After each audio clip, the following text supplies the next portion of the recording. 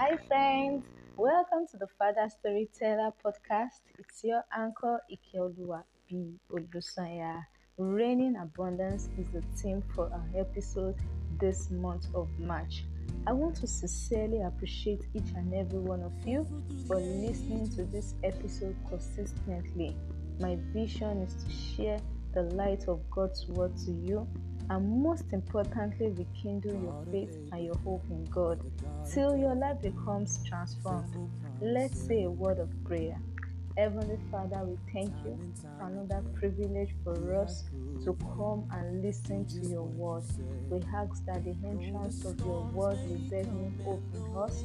Our lives will not remain the same, and our lives will be a changed lives in Jesus' name. Thank you. Once again, you're welcome, and this is the Father's Storyteller. I said that rain in abundance is the theme for this month of August. Welcome to the month of August. I know that we are on the 13th day, but I pray in the name of Jesus that in this month of August, we will experience abundance in every phase of life in Jesus' name. Our key text is taken from 2 Kings verse 4, and I have a lot of beautiful Bible stories to share with you. The first one is a woman, the widow, who just lost her husband.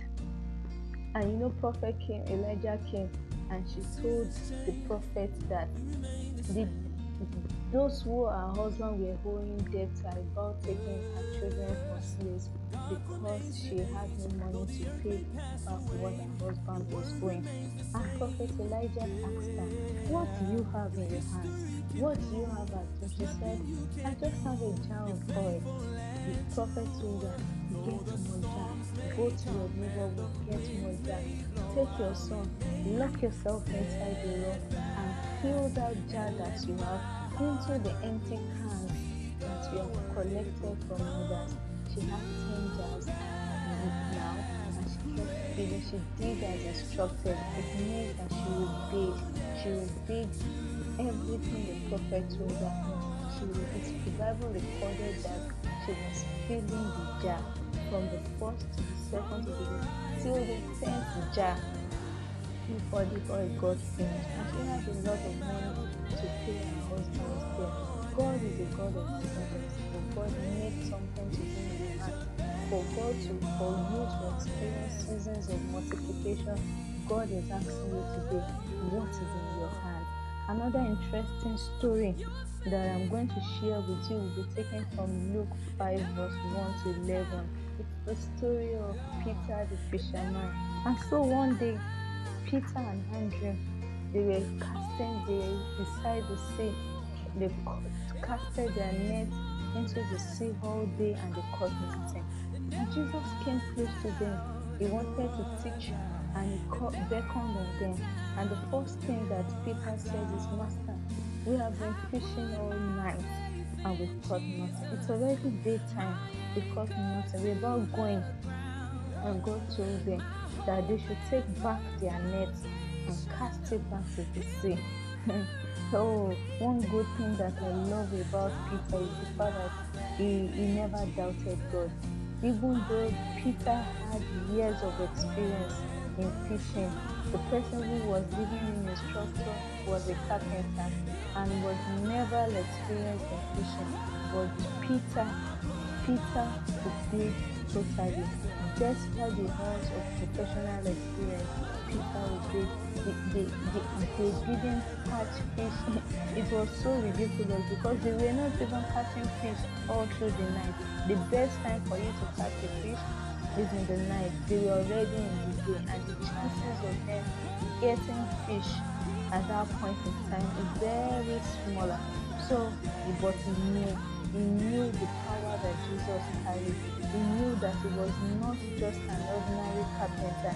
He has experienced the miraculous healing of his mother-in-law through Jesus. So when Jesus told him to cast back his net, there was just one word, a spontaneous response that Peter gave.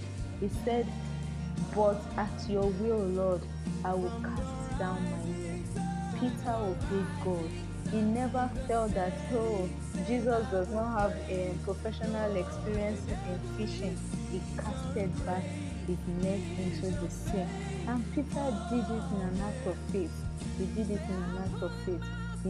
Magnanimously, he put aside each excuses that he had, and he accepted God's invitation. And the Bible recorded that he had great shoal of fish, net breaking, that they had to even beckon on all other fishermen that were close by. Oh, I'm sure that Peter was very elated. Peter disregarded his ego. He never thought that who is a carpenter to give me an instruction as a fisherman after all my years of professional expertise. Is God laying some words into you today?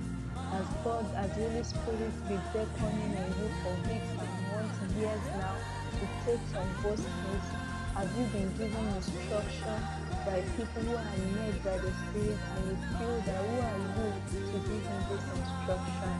I want you to go before God and allow God to breathe again upon you. God can use this impossible seamless situation to birth abundance. God can use impossible seamless situation to birth abundance. So God is a God of abundance. He created the earth with abundance. Living with the perception that it can never be enough. It's just a life of endeavor. The concept of our abundance does not just have the mindset that is not enough. The mindset of more than enough is what we have. And when we are talking about abundance, in this episode, we are not just illustrating money.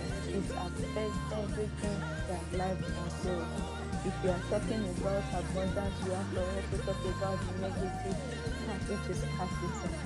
Scarcity and abundance are just mere representative of our mindset than amount. So our first step is to us to change the scarcity mindset and getting into the abundance mindset. We must make our mind go through a liberation process. What a man thinketh in his heart, what a man thinks in his heart, so he will. So if you think abundance, you will get abundance. If you think scarcity and poverty, you will get poverty. And that will not be our lot in the name of Jesus. The scarcity mindset allows us to always give excuses. Your emotions is usually flooded with feelings of inadequacies. But why the abundance mindset? This will just help you take the boat by the horn. It will allow you to take baby steps till you achieve reliable and tangible goals. So I said that scarcity and abundance work hand in hand, but perception and perspective is everything. So instead of longing for a life that you will not have, instead of longing for luxury things and things that having so much fantasies, why not create the life that you want to have? Create it, invite people to that unusual world of yours. And how do you do this? I'll be sharing few tips on how we can embrace the abundance mindset. These few tips I know will help us to have the abundance mindset. The first thing is for you to invest in yourself. Invest. This will help you to increase your capacity. Make sure that you channel your energy to your place of passion. Anything that you enjoy doing, anything that you love, anything that is of great interest to you, channel your energy towards that area, and you will see that you will flourish. You will flourish. So the next one is for you to celebrate who you are. Celebrate who you are and where you are. I keep saying it that comparison steals joy. Life itself takes process. It is in phases. Most people are not willing to wait for one phase to be over before they take a leap to another phase. God wants us to go through this process, and He wants us to go through this phases. There is no way that the gold will come out beautiful if it has not passed through the fire. So there are lots of challenges.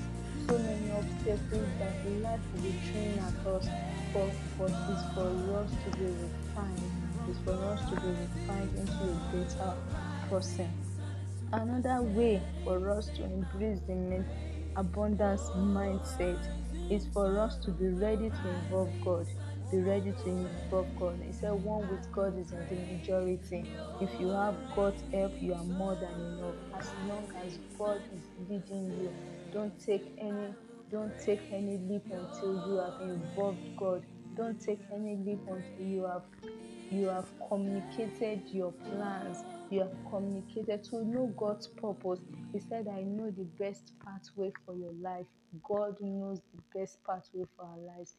Things that looks glamorous, things that look beautiful might not be God's way for our life, because God himself, he sees the end of a thing even right from the beginning. So please involve God. Involve God. When you involve God's help, you have everything more than enough. The next one is for you to take on the task. Take on the task before you. Don't be lazy. Take on the task before you. Some people, they've procrastinated a lot of things, even when they are given instruction. I'm sure Peter, from the story that we were sharing right from the inception of this episode, Peter didn't give excuses. Peter didn't say, God, I've been fishing all night.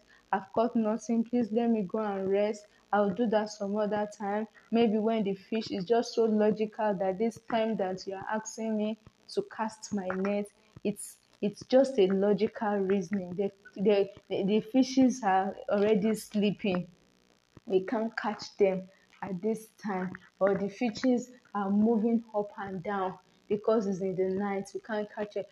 Peter was not giving an excuses. Rather, the widow, was she giving an excuses that, please, even the jar of oil cannot even be enough for 2 jars. The widow suspended her logic reasoning and relied on the instruction that is being given to her by the servant of God. So I want you to know that procrastination steals time. Take on the task before you and do it. Do it diligently. Do it consistently, and you will see that abundance will be your own portion in Jesus' name. Don't steal from God. Don't, if you will have the abundance mindset, if you will have more than enough, don't steal from God.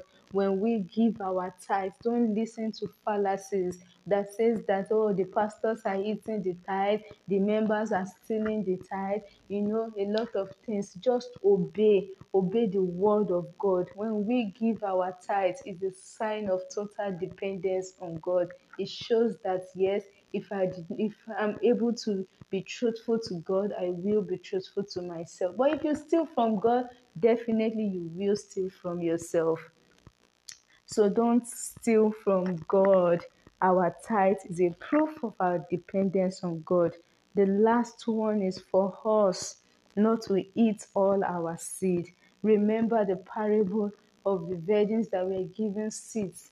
And some sowed their seeds, some buried their seeds. If you don't sow your seed, if you don't invest in things, you cannot multiply. You cannot multiply those things back. So if you want your return to come back to you in multiple folds, I encourage you today that you should sow a seed. You should sow a seed. You can sow a seed, you can invest, you can even invest in people. You have the knowledge, you have the expertise, you can build. I keep saying that if you want to be great in life, it shouldn't start and stop with you. This life, you cannot win a marathon if you do not pass on the baton. You need to pass on the baton of success, of prosperity. Encourage another person. Help people to bet their ideas. Help people to put life into their vision. Challenge people to be better version of themselves. You can sow seed in monetary means, and also you can sow seed in people. I pray that God Almighty will grant us the strength in Jesus' name. And sincerely, if you do all this, you will experience abundance. There will be shower of abundance in every phase of your life. So God has literally designed us to work harmoniously with our invaluable gifts. And God has given us several gifts. Some are teachers, some are apostles. There are a lot of gifts. Some, the technical know-how, they know how to do it. They are not even being taught. They just have the gift of doing all these things. Some have the gift to be financially prudent, and all these diverse gifts are within us. Even Jesus, our model, modeled these gifts to us. He modeled this gift to us. I'll be listing some of the gifts that Jesus did. He calmed the storm, he multiplied food, he fed 5,000 people with 5 loaves of bread and 2 fishes, he created wine out of water. These are just some of the few examples of how Jesus used his God's given potential. So, friends, I'm encouraging you today that don't bury your potential. Use them. Use them for the glory of God.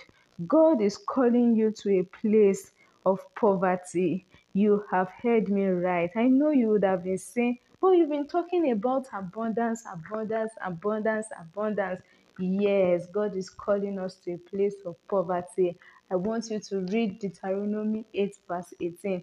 When God calls you to a place of poverty, He's telling you that bring abundance to that place. We are the child of light.